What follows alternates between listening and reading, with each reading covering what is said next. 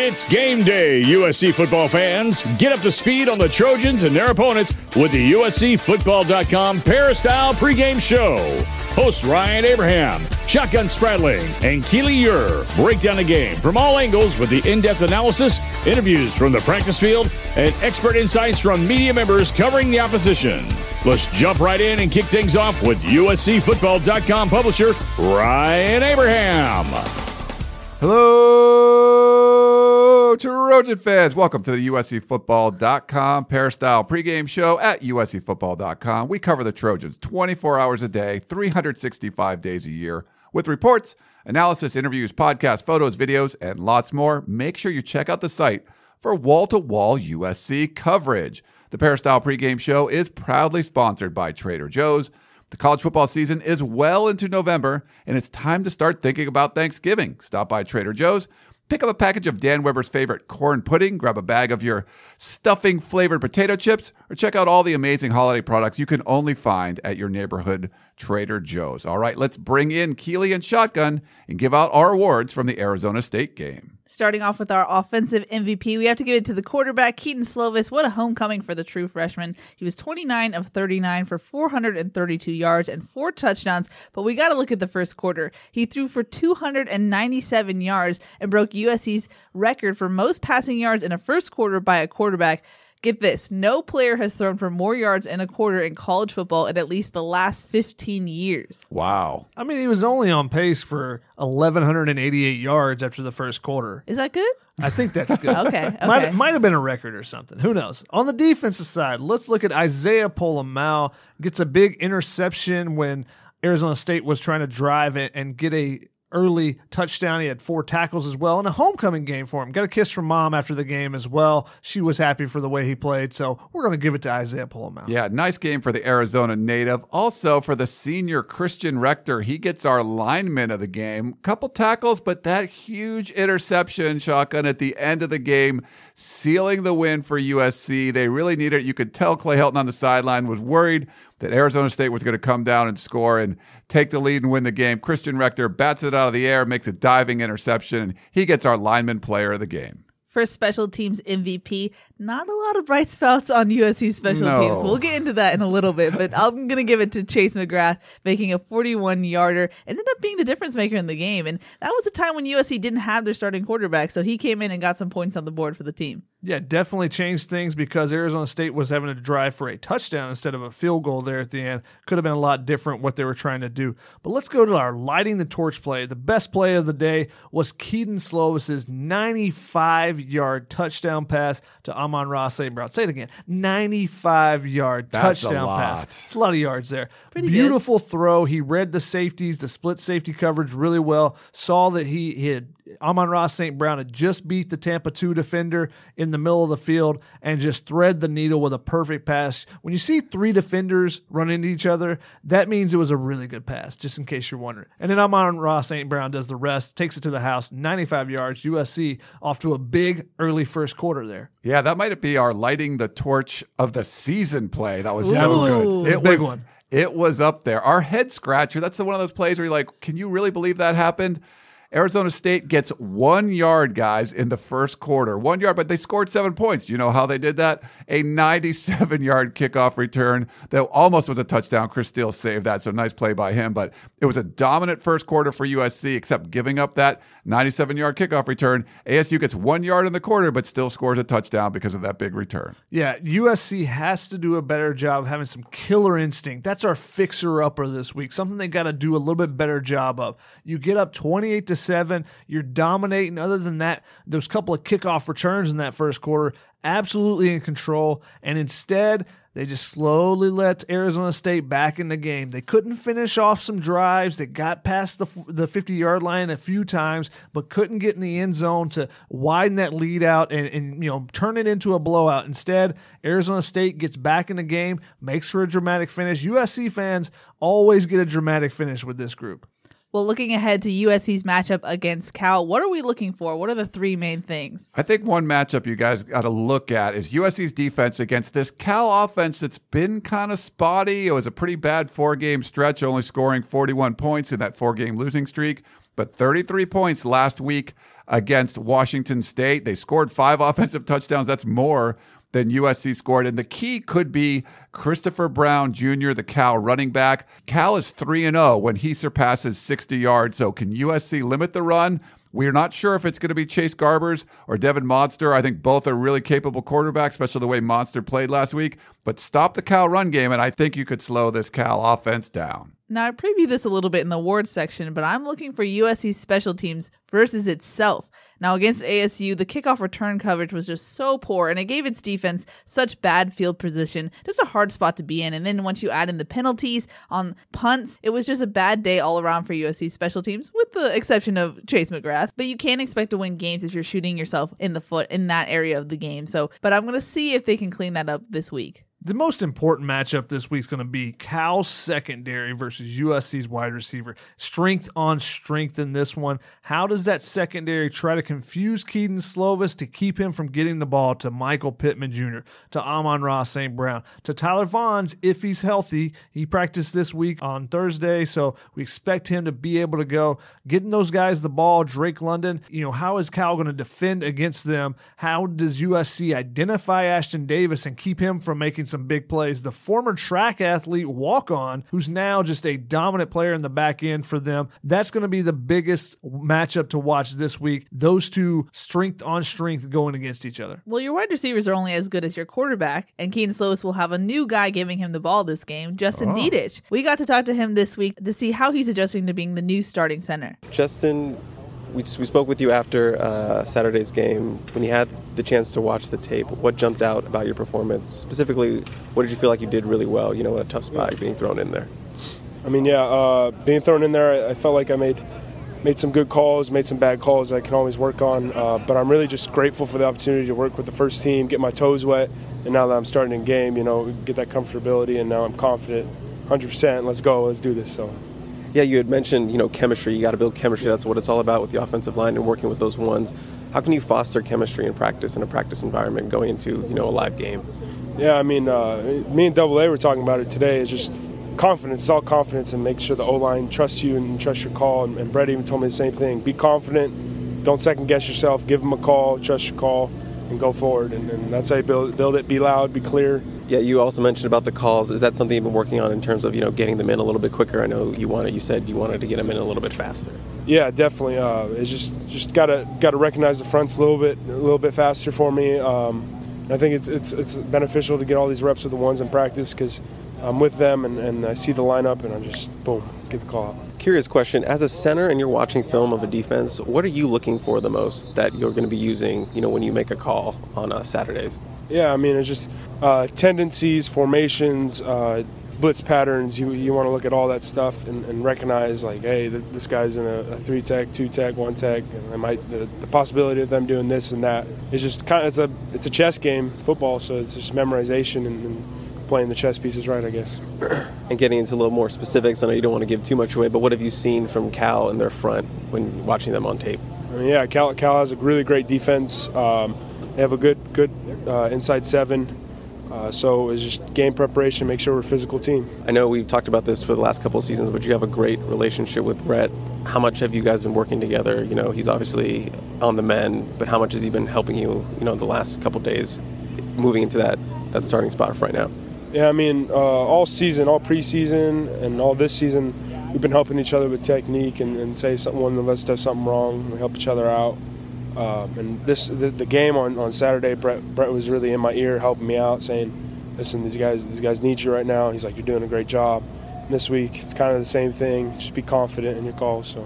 Any extra snaps with Kedon? You want to get that chemistry right with your quarterback? Anything like that going on? I think me and Kedon are good. We worked a lot post or preseason and summer and all that. So he's not unfamiliar to me. So it's a good thing that we got all those snaps in fall camp. And this one's just a little bit of a fun one. You have some of the best facial hair on the team. You got a full beard rocking right now. You had a mustache in spring. Any tips for people who can't grow facial hair? What do you got to do to get your stash game up? Yeah, you just eat a lot of protein, get a lot of sleep, and just pray that you got good genetics. Thanks to our Chris Trevino for doing that interview with Justin Dedich. He does have some glorious facial hair. Chris, I know, has struggles growing some of his own. I'm fine with it. I'd rather. Shade. Sorry, well, that's why Chris asked the question. But I don't know. Can that facial hair sort of bring him to the next level? USC's going to need him to play well against this really tough Cal defensive front. Yeah, definitely. We've seen in the past when USC had to insert a center how things can change. If you remember when USC went to Stanford without Khaled Holmes, having to throw in Cyrus Hobby. Unfortunately, it just did not go well for USC in that game. And, it can be a challenge your first game starting as a center. However, Dedich was the number one center coming out of high school. So he's a guy that they have a lot of expectations for, that they think has a lot of potential. So look for him to step in. And the biggest thing won't just be the blocking. It'll be the making the calls up front. Justin Wilcox will try to confuse him as much as he can. I'm sure there'll be some moving pieces throughout the night. How does USC identify them up front? And can he get a little help, Justin Dedich, from the guys around him? Can those guys that have been on the line all season long, can they help him out with identifying some of the looks that Cal will give? That'll be really key for USC's offense. And expect to see something different than what you saw when Justin Dedich was thrown in against ASU. He was saying this week that a week of practice, having that chemistry with those other starters, will go a long way as far as cadence and chemistry and whatnot. I think that's certainly going to help. It can't just disrupt the offense as a whole. We've seen it in years past, even with Toa Lobendon last year when the snaps weren't always exactly there. You can disrupt the offense if the center to quarterback exchange isn't pristine. I think it's been really good so far this year with Brett Nealon and all the quarterbacks that USC's had in there. He's had a host of quarterbacks behind him. Now you got Justin Dedich. You have to hope, if you're a USC fan, that week of practice is going to really help him get on the same page with Keaton Slovis, because you cannot afford for things to go awry against a really tough Cal defense, especially that secondary. They're just jonesing to get some interceptions. USC has a propensity to throw a few of those. If the snap and the center exchange isn't great, maybe that throws the timing off and you see some interceptions. So that's going to be a real key matchup to watch in this game, just how USC's Justin Dedich performs. We're going to take a quick break and come back with our player perspective segment, where Keely Eure breaks things down with former USC All-American safety Taylor Mays. Introducing the Two-Way V4, where groundbreaking fuel cell technology meets fresh foam cushioning for the ultimate performance. With Fuel Cell, each step feels explosive, delivering unparalleled energy return. Paired with fresh foam, experience maximum comfort throughout the game. Its lightweight textile upper offers support and breathability without sacrificing agility. Whether you're hitting the clutch shot or locking down the opposition, the Two-Way V4 gives you the tools to play at a high level. Learn more and purchase the Two-Way for yourself at newbalance.com. Welcome back to the USCFootball.com Peristyle pregame show. In this segment, we will look at the game from a player's perspective with host Keely Eure and former USC All-American safety Taylor Mays. We're back with another segment of Player's Perspective. Taylor, thanks so much for coming back on. Keely, what's going on? Before we get into it, I just want to give a special thanks to Platinum Storage and the store local companies for sponsoring the USCFootball.com Peristyle pregame show. Platinum Storage is one of the nation's leading privately held commercial real estate companies specializing in self-storage. Established in 1999, Platinum Storage owns, manages, and develops self-storage facilities in Southern California and throughout the United States. For more information, email inquiries at platinumstorage.com or call 949-770-2232. Now, Taylor, we always talk about the need for USC to put together 4 full quarters of a football game. Yeah. In the last 2 weeks, they put together an almost perfect first quarter, but just can't seem to do that for 60 minutes. Why can't they put it together? Yeah, it's very frustrating because we see the initial potential of our team. We come out and play really well in the first half, especially in the first quarter. We play with a ton of enthusiasm. Guys on offense and defense are both running around like with their hair on fire.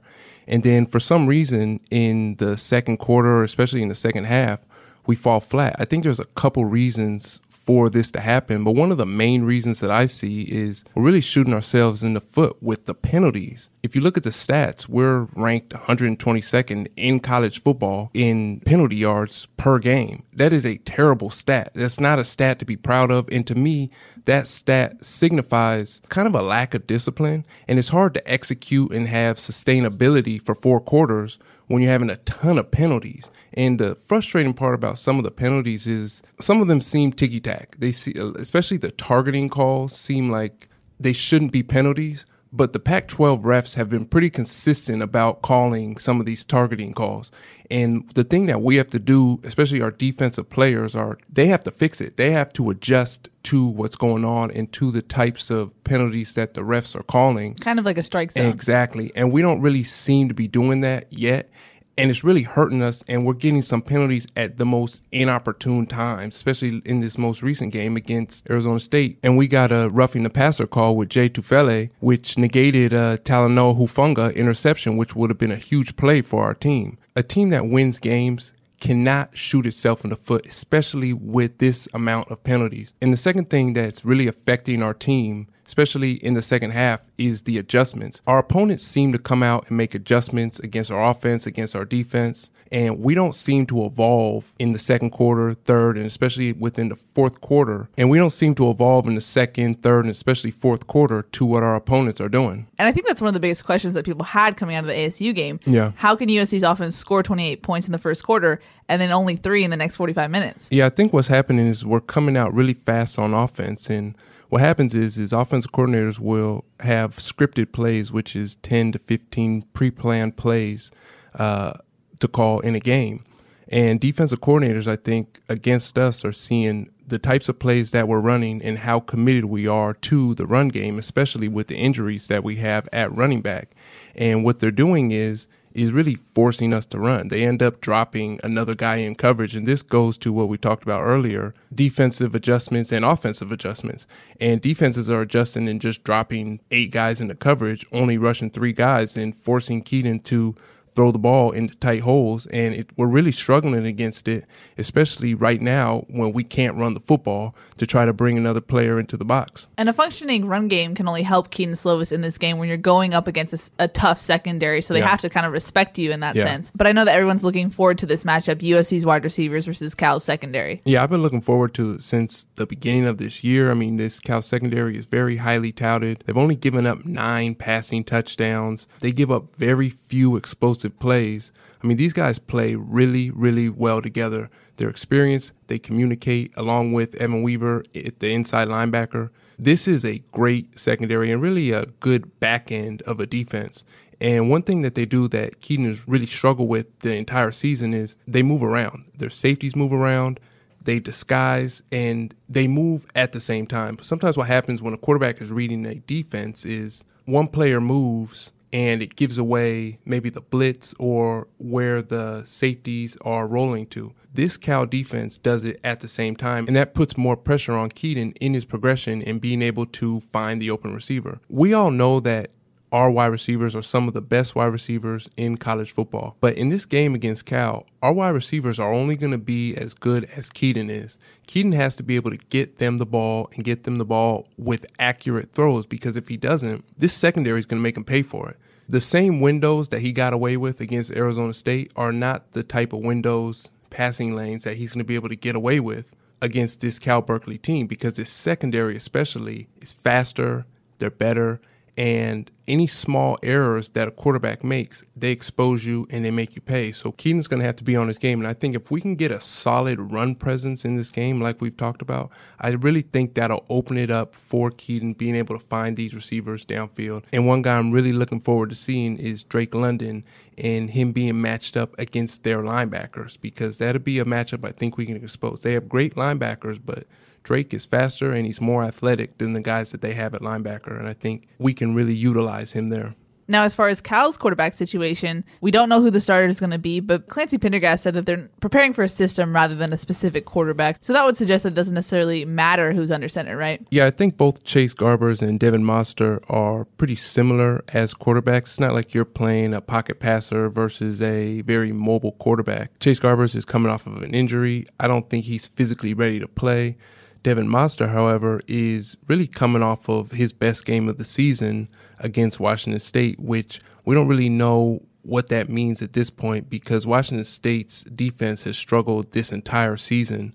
But this Cal offense as a whole really only averages 19 points a game. They don't really have any superstars on offense. No receivers have over 300 yards. They have several guys with 16 to 18 catches. But if you look at the offense as a whole, they have a bunch of players that are good. They play well together, but nobody that's just really a bona fide wide receiver running back threat. So in theory, this should be a low-scoring affair for USC's defense. Yeah, it should be. This should be our chance to really play a complete game as a defense. I hope that we don't play down to the level of our opponent. We've done it a couple times this season, and the games that we should really dominate on defense like this one, we have to do it. If you look at our defense as a whole, we've given up 27 points a game on the season. Our best outing was 14 points against Arizona. Yeah, they scored a couple of the touchdowns late in the game, but it still counts in the statistics. We have no shutouts. We have no games where they've just scored a touchdown or a field goal. And to me, this is the game that we should be able to do it, especially against a backup quarterback, an offense that doesn't have really any star players. This will be the chance for the defense, but there's just things that we have to do as a defense to be able to shut them out, hold them to a field goal, hold them to a touchdown, like you would like to see a Trojan defense do. One of the things that we have to do, and this is as a secondary, so this is a personal thing to me, is our corners especially have to have better situational awareness. We saw it last week against Arizona State. Our guys got beat on 2 plays across their face, 2 plays that resulted in touchdowns. As a defensive back, and especially as a corner, you have to play to your leverage. Both plays, the corners didn't have inside help, meaning they didn't have a safety in the middle of the field, a safety that in normal cover 3 coverage, they funnel the receiver to the safety. That's where their help is. When you don't have that safety, you have to stay inside the receiver and force the ball to be thrown to the outside, because the outside throw is a longer throw, it's a harder throw to make, and you have more time to drive those routes. Our corners were letting the receiver cross their face, and when that happens, you have no help on the inside. It's an easy throw for any quarterback in college football, and that was 2 touchdowns in that game last week that we gave up just because of mental errors and bad situational awareness. This was also the second week in a row where USC special teams halts its own momentum as a team. You talked about special teams a lot on this show. It's near and dear to your heart. But why is that? Look, I compare it to Michelangelo painting the Sistine Chapel. He painted a bunch of spots that he thought people were never going to see, but he did it because that's who he was as an artist. To me, every great football team is just awesome on special teams. And special teams is one of those things that a lot of players do when they're very young, and it's how they get credit on the team, get respect on the team from the coaches, from the other players, by going out there and making plays on special teams. I've seen guys in college football who are All-Americans play on special teams. I've seen guys who are Hall of Famers play on special teams. It's just something that sets the tone. It's the attention to detail. It's one play. You do it right, and you get off the field. And the problem with our team is our guys will go out there on punt, we'll have a penalty, one play, just a penalty. And to me, that's not acceptable. That's attention to detail, and I think it shows up as a whole for our team why we're 6-4. If you look at our kickoff team is supposed to be a bunch of guys running downfield with their hair on fire and just trying to smack everything moving. It sets the tempo for the defense going onto the field, and it's the identity of a team. And our kickoff team is second worst in college football, giving up 29 yards per return.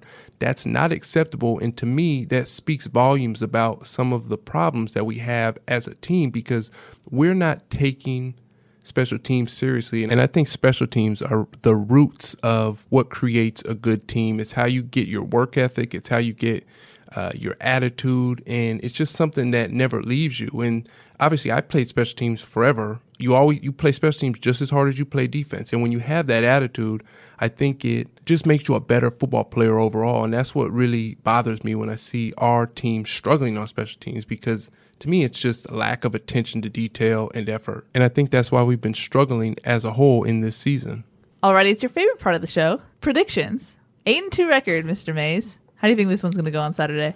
I would like to see this USC football team put a nail in the coffin. We saw it last week against Arizona State. We got up, we kind of let them come back into the game, and then towards the end, we had a couple of chances to close that football game out, and we didn't quite do it on offense. I'd like to see our team get up. I know we're going to play well. We're going to match up really well with them. Our wide receivers will do their thing. Keaton might struggle, but this will be a very close game. But the end of the game, I want to see that killer instinct from this team. I want to see our guys close it off. I can't bet against this USC team, so I think we'll win 28-24. I keep wanting to say 28 because I want us to score 28 points. So I've said that the last couple of weeks, so I'm hoping we get 28. I think it'll be 28-24. Okay, we'll see if your record holds up. But Taylor, thanks so much for coming on. Thanks, Keely. We're going to take a quick break, and when we come back, we're going to go behind enemy lines, getting the full scoop on the Cal Bears. Okay, picture this. It's Friday afternoon when a thought hits you. I can spend another weekend doing the same old whatever, or I can hop into my all-new Hyundai Santa Fe and hit the road. With available H-Track all-wheel drive and 3-row seating, my whole family can head deep into the wild. Conquer the weekend in the all-new Hyundai Santa Fe. Visit HyundaiUSA.com or call 562-314-4603 for more details. Hyundai, there's joy in every journey. Welcome back to the USCFootball.com Peristyle pregame show. In this segment, host Ryan Abraham will go behind enemy lines and get insight on the game from USC's opponent's point of view.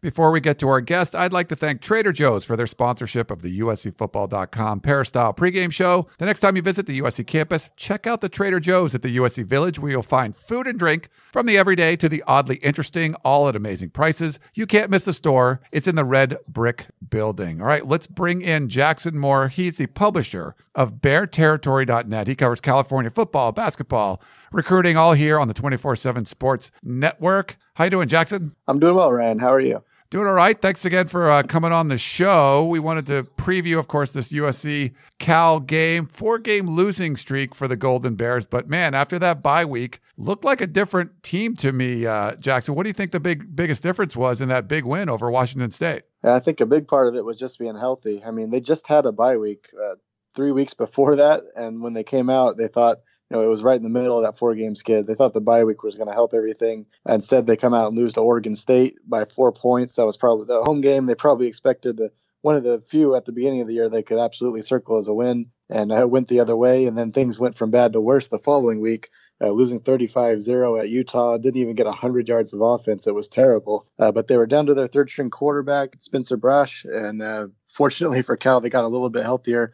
They got some of their offensive line back and ready to go in that last bye week. They got backup quarterback Devin Monster back. And overall, they looked much more competent on offense. It didn't take a whole lot of pieces, but they were very critical pieces. And that helped them look like a very different team last weekend. It did look like a different team. Even when you saw Monster play before, it just wasn't that effective. 41 points in that 4-game losing streak total, which is crazy. Then 33 against Washington State. For Monster, at least, what was the difference for him? Yeah, he showed signs against Oregon State. It was a different kind of style of the game just because they weren't like Washington State, who threw it almost 60 times. I think the flow of that game kind of just played the way that it did. This one was a little more open, a little sloppier. And the biggest thing, I think, for Cal was their offense did just enough to keep their defense spirited. I mean, this is a really good Cal defense, but against Utah, when the offense was doing nothing for them, you could tell the team, it seemed like they kind of packed it in against Utah. That's the only game they've played all year that hasn't been remotely close, whether it be a win or loss. And so this game against Washington State, Monster really took over. He was able to, against Oregon State, he had decent numbers. He had to basically carry the running game by himself. He didn't get much help in the run. And I think that's where the O-line kind of kicked into things here. Getting center Mike Safell back kind of opened the way for Chris Brown to run for almost 100 yards against Washington State. So just overall, I think it's kind of a domino effect from having just a few guys back, really. I made some jokes that Chase Garber should be the MVP of the league because with him, they're 4-0. Without him, it was just a mess. He was now medically cleared for this game, but it sounds like there's going to be like a competition this week. We might not know until game time. Yeah, and that's, I'm not exactly sure what they're doing there. I know if Garbers is 100%, he's the team's guy. Especially the way that he closed out his play before he got hurt. Big game at Ole Miss, 357 yards, I believe he threw 4 touchdowns. He was great. That's as good as we've ever seen him against Ole Miss. And then against Arizona State as well the following week, the first half that he played was pretty solid football. Had he played the whole game, I think the Bears would have come out of there with a win. Instead, they fell by 7 without him. Even though Monster comes off a pretty good game, I think it's a matter of Garbers is cleared, but is he the same Garbers he was before the injury? And I think that's what's going to determine who starts this one. I think Monster did enough this past weekend to get some confidence from the team. And if Garbers just isn't the same guy that he was before, they can just go with Monster and keep it rolling. The quarterback play gets a lot of talk, but also you want to talk about the running backs. Christopher Brown Jr., he's kind of emerged as the lead back. What are his strengths? It seems like he's playing better now, too. Yeah, he's the guy that they can just kind of feed the rock and run between the tackles as many times as they need to. He's your you're kind of your workhorse, power, more of a balance, I guess, more of a runner, getting 4 yards a carry for the season, even though they've had some rough games running the ball with all the O-line injuries they've suffered. Looks like they're healthy enough now to get him going again. Much better against Washington State, who, albeit it's not the best against the run. Aside from Brown, though, they do have Marcel Dancy, who's a change of pace back. He's going to touch the ball about a third of the time that Brown does, but is pretty effective as well in his own right. Cal's on the season, one of the worst teams in the country at protecting the quarterback. Maybe talk about some of the offensive line injuries like you mentioned, but also they give up a lot of tackles for loss. Do you think the Garbers injury kind of played into that, or is it really a combination of things with the injuries on the offensive line too? Yeah, I think it's mostly on the offensive line because Garbers was doing a really good job, partially of that. He was doing a really good job moving with his legs when the offensive line was breaking down during those first few games. I think he made some plays that would have been tackles behind the line of scrimmage for positive yards instead. But it's been a really rough go. In fact, I think the only confident thing Cal really had going on offense into the season was the fact that they had a pretty experienced offensive line. Basically wide receiver, tight end, running back, all new guys this year relatively. And then with Chase Garbers as well, he wasn't exactly proven coming into the season. Within the first couple of games, even before the season, they lost several guys. Will Craig, who was supposed to be their starting left tackle, out. Gentle Williams, offensive lineman on the interior, out for the year. I mean, those hit pretty quick. And then it seemed like the remaining starters that they had have been in and out of the lineup all season long. So it's been a really rough go. They've seen at times they've had just enough guys to keep the offense competent, and at other times not nearly enough talent to even move the ball remotely. But it seems like they're at a place right now, as long as they don't suffer any hiccups against USC, that they've got enough to work with at the moment. On the defensive side of the ball, Tim DeRuyter, someone we're both familiar with. If you guys don't know, Jackson and I both covered Fresno State for a while. Jackson still does, doing a great job there at the Barkboard. But former head coach Tim DeRuyter had this defense really rolling. Maybe, I don't know, how would you say overall this defense has played this year? Because the expectations for the defense were sky high for 2019. Yeah, I think this defense is still pretty solid, but maybe below expectations. They've had some games that they didn't anticipate going into the season. Of course, 35 points against Utah. I mean, the top 10 Utah, but still they've got a lot better expectations for themselves. A little bit new to covering Cal, but I was really surprised. They lost that game to Arizona State 24-17, and Justin Wilcox was livid. Evan Weaver, the star linebacker, livid. They were so disappointed and disgusted with the way they played defense. And for a lot of teams out there, 24 points allowed is still a pretty solid night. So it kind of shows that what they expect from that group. The Takers, the defensive backfield, as they're known, they came into the season with some national recognition. Some called them the best in the nation. Some called them the best secondary in the West. Even though they've just about every week, it seems like they haven't caught a break with a star quarterback on the other side of the ball. They've relatively done a good job, but statistically, they're not as well as you would think they were hyped up to be at the beginning of the year. I think the real downfall in this D-line is on the defense is the D-line. It's only a 3-4 defense, but they've suffered some injuries there. They've had players that they anticipated that never even participated in fall camp. So it kind of starts up front, and that's been probably the one deficient part of the defense. They've had some outside linebackers, which sometimes play as de facto edge rushers in this 3-4 defense as well. They've been in and out, so the injury bugs caught the defense a little bit as well. The middle linebackers, the defensive secondary, it's as good as Cal is likely to see for some time. Yeah, Evan Weaver, you mentioned, if you get the Pac-12 Network, make sure you watch all the interviews with him. Just a fiery guy, seems like a coach, averaging over 15 tackles a game. He leads the Pac-12. He leads the nation. What makes him such a special player? Yeah, I mean, he's really awesome to cover. Probably one of the best linebackers I've seen that I can remember covering. He just looks like this old school, big, bulky, hard-hitting linebacker, but he moves like a speed, almost like a defensive back at times. He covers a lot of ground. Earlier in the season, they went through 4 games that were fairly close with their 4-0 start. Against North Texas, he makes a pass breakup that wins the game. He knocks out the receiver. The following week against Ole Miss, he makes a goal line stop. He hits the quarterback right before the goal line. So I think those 2 moments kind of show the variety of play that he can bring and the types of plays that he can make in big time situations. And overall, just a hard hitter because he's got good pursuit to the ball. And it's just, he rarely ever misses on a play. It's pretty spectacular to watch. You mentioned the Cal secondary, supposed to be elite coming into the season. Only 4 picks after 21 interceptions last year. And if I'm not mistaken, 6 starters returned, or 6 guys came back in the secondary. What do you think the biggest issue there? Because it still seems like the players are good. Yeah, the interception is probably the thing that surprises me the most. They haven't had many, obviously, and that was something they've really prided themselves on up to this point. I mean, it's a lot of the same guys, as you mentioned. At the same time, as I was talking earlier, seems like it's been a phenomenal quarterback every week that they've played. Even games against UC Davis and North Texas, you're talking about Jake Mayer, the FCS All-American quarterback for Davis, and North Texas, as well as Mason Fine, who they were trying to get a Heisman campaign going for at the beginning of the year. I mean, some of their most favorable matchups, you're talking about Jaden Daniels at Arizona State, a four-star freshman. Ole Miss had a couple four-star freshmen as well. It just seems like every week they're going up against, they don't ever have a very favorable matchup where they can just take advantage and take care of a weak quarterback. It's been top of the notch, it seems, every week. And as the Pac-12 knows, there's a lot of good quarterbacks in it this season. You talked about some of the issues as far as injuries go on the defensive line. How do you think the pass rush has been and stopping the run so far this year for the Golden Bears? Yeah, it just seems like it's been decent. There's some of the games where, like Arizona State give up 24 in a loss, Oregon State give up 21 in a loss. They felt like a lot of that was lost in the trenches in the box there, just failure to finish tackles, to get the right pressure that they needed. But when they are rolling, it does let the back seven or back eight at times even do what they want to do. They've got, alongside Weaver, they've got a 6'6" 4-star junior college transfer, Kwani Dang. He's really meshed very well with this defense and made things even easier for Weaver. But again, starts with the D-line, and it seems like that's the one spot where they don't quite have the next level talent that they have elsewhere. And the last thing, how do you think this game's going to go up in Berkeley? Cal's hopeful, at least. It wasn't the same kind of feeling that they had after the last four losses. It seemed like the season was just about down the toilet. It was about as ugly as it had been for quite some time. But all of a sudden, against Washington State, they look kind of like the same team that they were the first four games.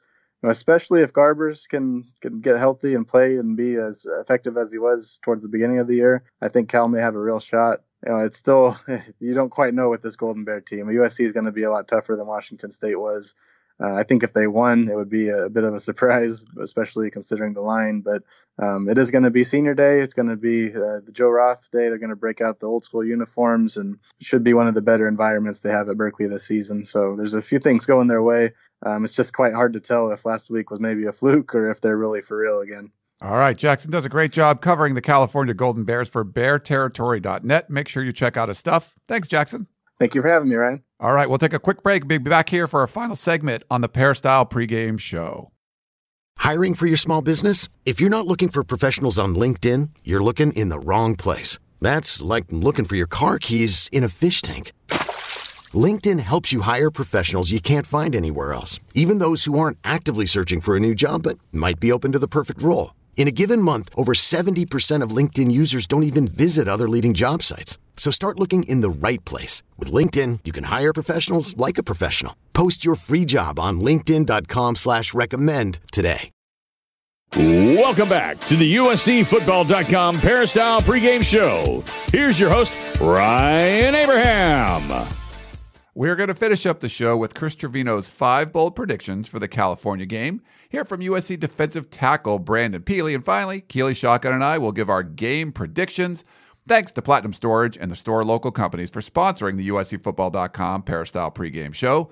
Platinum Storage is one of the nation's leading privately held commercial real estate companies specializing in self-storage. Established in 1999, Platinum Storage owns, manages, and develops self-storage facilities in Southern California and throughout the United States. For more information, email inquiries at platinumstorage.com or call 949-770-2232. All right, let's get right into Chris Trevino's bold predictions for USC and Cal. This is Chris Trevino with USCFootball.com, and these are my 5 predictions for USC versus Cal. Prediction number 1, USC records at least 4 sacks. One of the most glaring weaknesses of Cal's offense is its pass protection.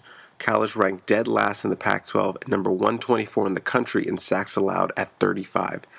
Now, USC has shown it can get pressure this season, but it's been finishing off plays in the backfield that have been the issue. Still, the odds look good against an offensive line that is allowing 3.89 sacks per game and an eye-popping 6.2 sacks at home against Division I defenses. Prediction number 2. Talanoa Hufanga is involved in another turnover play. Now, I've picked a turnover play for Hufanga before, and it didn't exactly work out for me. but in his return from a shoulder injury, Hufanga not only forced a big fumble, but also picked off a pass. Now, that picked-off pass was wiped off the board due to a controversial roughing the passer call, but I still think another week back in the flow of things can lead to some more turnover opportunities. Cal's offense also has 7 turnovers in its last 6 games. Prediction number 3, Michael Pittman finishes with at least 100 receiving yards. Now, Big Pittman can be hot or cold week to week, and he was certainly hot last week with 13 receptions for 146 yards. The cold isn't necessarily his fault, as defenses have been trying to take him out of the game with bracket coverage and such, yet Pittman Jr. is only 62 yards away from his first career 1,000-yard season, so I like the extra motivation for a big night. Now, he's only been held under 60 yards 3 times this year, but he's yet to post back-to-back 100-yard games this season, and he's only averaged 50.5 receiving yards in those games after a 100-yard game. On the flip side, Cal has only allowed 3 receivers over 100 yards, 2 in that Washington State win. Still, I like Pittman to come up with that 100-yard mark. Prediction number 4, 3 receptions, 50-plus receiving yards for Keenan Christon. Christon declared himself a legit receiving threat out of the backfield with 4 receptions for 85 yards and 2 touchdowns against ASU. This Saturday is a very favorable matchup for the emerging receiver. The last 3 opposing running backs to face the Cal defense averaged 5 catches for 53 yards. Needless to say, I really like this matchup for number 23. And finally, prediction number 5. No more than 1 passing touchdown allowed for USC's defense. I run the risk of jinxing USC here, especially a slumping secondary that has allowed 11 passing touchdowns in its last 3 games. Compare that to just 8 passing touchdowns in the first 7 games. But I think this weekend is a perfect storm for a bounce-back performance for the secondary. Why? Well, the Bears' pass attack has just eclipsed 250 passing yards once this season and thrown for more than 1 touchdown only 3 times.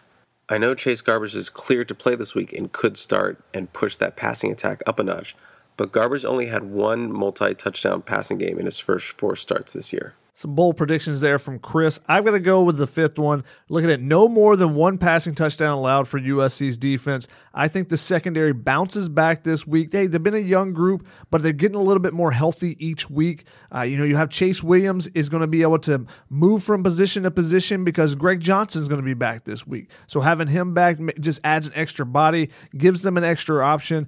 Dorian Hewitt is stepping up his game. I think that there's going to be more options if someone's not playing great in a game. So I think the USC defense steps up and they don't give up more than 1 passing touchdown.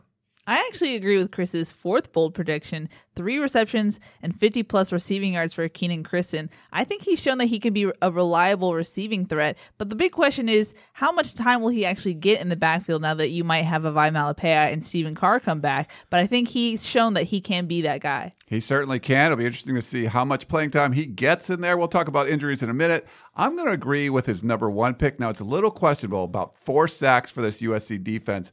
The Cal offense has been banged up pretty much, but they get a lot of those guys back. I think they're playing better as of late, but the Brandon Peelys of the world, the Jay Tufeles, the Drake Jacksons, I think they're going to get after whoever the quarterback is for Cal and force some of those negative plays that Clancy Pendergast and the defensive unit loves to get. So I do feel USC is going to get those 4 sacks. And speaking of Brandon Peely, I got to talk to him at practice. If you guys know, he started the Arizona State game, probably be in a rotation with Marlon Tuipulotu this week, but he's been doing a really good job. He had a sack against the Sun Devils. We wanted to talk to him about what he expects to see from this Cal offense. Brandon, you got the start last week. How'd it feel to get out there on the field with your teammates? It felt great, being able to be out there with my brothers and contribute to my team any way I can. It felt great. You knew you were going to start. What did Chad K do at practice to kind of get you ready? I took all the 1 reps with the with the 1 defense, and I've been prepping, this whole year like I was a starter, so it didn't change much for me. The rotation up front with you guys, everyone kind of getting to play. How do you feel that's worked so far this year for you guys? I think it's worked pretty well for us. We've had a consistent, rotation with me, Marlon, and Jay. And later in the game, getting our younger guys in there when we're more gassed. But I feel like the playing time this year is pretty even. So California, kind of not that great offensively for about 4 weeks in a row, but then came out and had an explosion last week. What have you seen on film from these guys, especially that offensive line? They got a big, experienced offensive line. I think they have 2 freshmen at guards, so you know, we're going to try to get after them a little bit. But, you know, they have some good playmakers. They got a big running back. It's going to be hard to take down. They got a good quarterback that can, you know, scramble and make the throws. So we're going to have to contain him as well. When you see 1 week a team look maybe playing at a high level, and the next week maybe not, you know, at a lower level, how do you kind of prepare for something like that? You know, we watch both films. We see the good they can do, and you know, maybe some of their weaknesses, and we focus more on their weaknesses because, you know, if you consistently have a weak point in your game, then that's more easy to focus on when you study another team. You mentioned the quarterback. Devin Monster looked really good last week against Washington State. Chase Garbers, though, is cleared. A little different quarterbacks. Do you kind of have to prepare for both, or how do you get ready for those guys in practice? You know, both of those guys are really talented, in my opinion. They kind of resemble each other in the way that they play. You know, they can both, you know, hurt you with their legs and with their arm as well. So we're going to have to practice keeping contained and also, you know, pinning our ears back to get to them. Christian Brown's emerged as their number one tailback. What have you seen from him? You know, I've seen some really strong runs. I've seen him. He's also explosive in space. So you know, we're gonna have to stay in our run fits. You know, and just and gap it out and not let him out. Last thing for you: 2 games left in the regular season. You guys are bowl eligible. What's the morale of the team been like? You know, we've been hopeful, you know, despite our 4 losses that, you know, maybe some of the games we shouldn't have lost.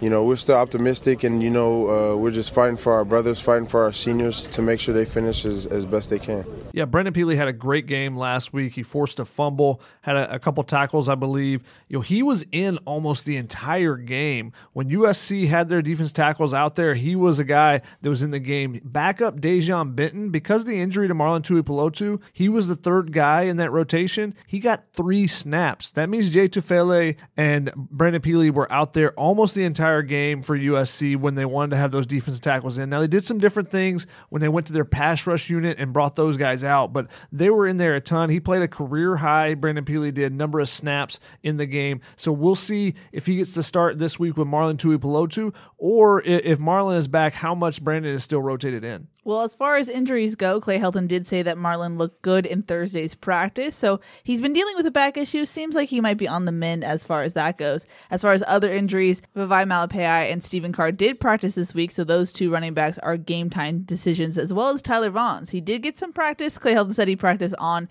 Thursday, so he's a game-time decision as well. Someone that does seem doubtful is Palaie Gaoteote. He hasn't practiced this week, didn't play against ASU, so it seems like he's still dealing with that ankle knee issue. Someone who is returning, like Shotgun said, Greg Johnson will be back, so helping out that secondary and adding more depth to that unit. Yeah, I like the secondary. Seems like they're pretty whole as a unit. The running back situation is going to be in flux. We saw Keaton Christon get 20 carries last week. I don't think they want him to have that kind of load, so they're going to need a Stephen Carr, a Vavae Malepeai. I'm looking at Tyler Vaughns, guys. He's my guy. I think they need him in that big 3 rotation of wide receivers. I know Drake London's doing a great job, but without Tyler Vaughns making some of those spectacular catches, I think it could hurt this offense tremendously. Without spectacular catches, Drake London, what about the catch he made against Arizona State? That was incredible, and it set up the field goal that changed things for USC. Yeah, he did get mossed on that one. Yeah, he made the ESPN segment on Sunday Night Football, Monday Night Football, whatever it is they have. Randy Moss pointed him out, said he went up over the defender and dominated him there. Very nice. Well, guys, it's that time of the segment. Predictions. How do you think it's going to go? Ooh, I think USC is going to win a close one. I think points are going to be at a premium, both teams in the 20s. I'm going to take the Trojans winning close one, 24-23. I'm going to go with a giant blowout, 70-3. No, can't quite go there. Not with this Cal defense. I think it's going to be close. I think the spread's around 6 points. USC's definitely not going to cover on the road and late night games. So I'm going to make it close with 20-18, and I think USC actually gets this win. Interesting. I'm going to go 21-17, a close game, but USC is going to get the win. All right. Everyone's predicting a USC win. We'll see what happens. Thanks for hanging with us early on USC Game Day for California Week. Thanks to our sponsors, Trader Joe's and Platinum Storage, plus our contributors, Keely Eure, Shotgun Spratling, Chris Trevino, Jackson Moore, and of course, Taylor Mays. Make sure you check back on KABC Radio Fridays at midnight for the Peristyle pregame show. Enjoy the game, and we will talk to you next time. Survivor 46 is here, and so is On Fire, the only official Survivor podcast, and we have a twist this season. The winner of Survivor 45, Dee Valladares, will be joining us every week. We're going behind the scenes of the biggest moments, the how and the why things happen, and the strategy and analysis you can only get from someone like me, a Survivor winner. Listen to On Fire, the official Survivor podcast, wherever you get your podcasts.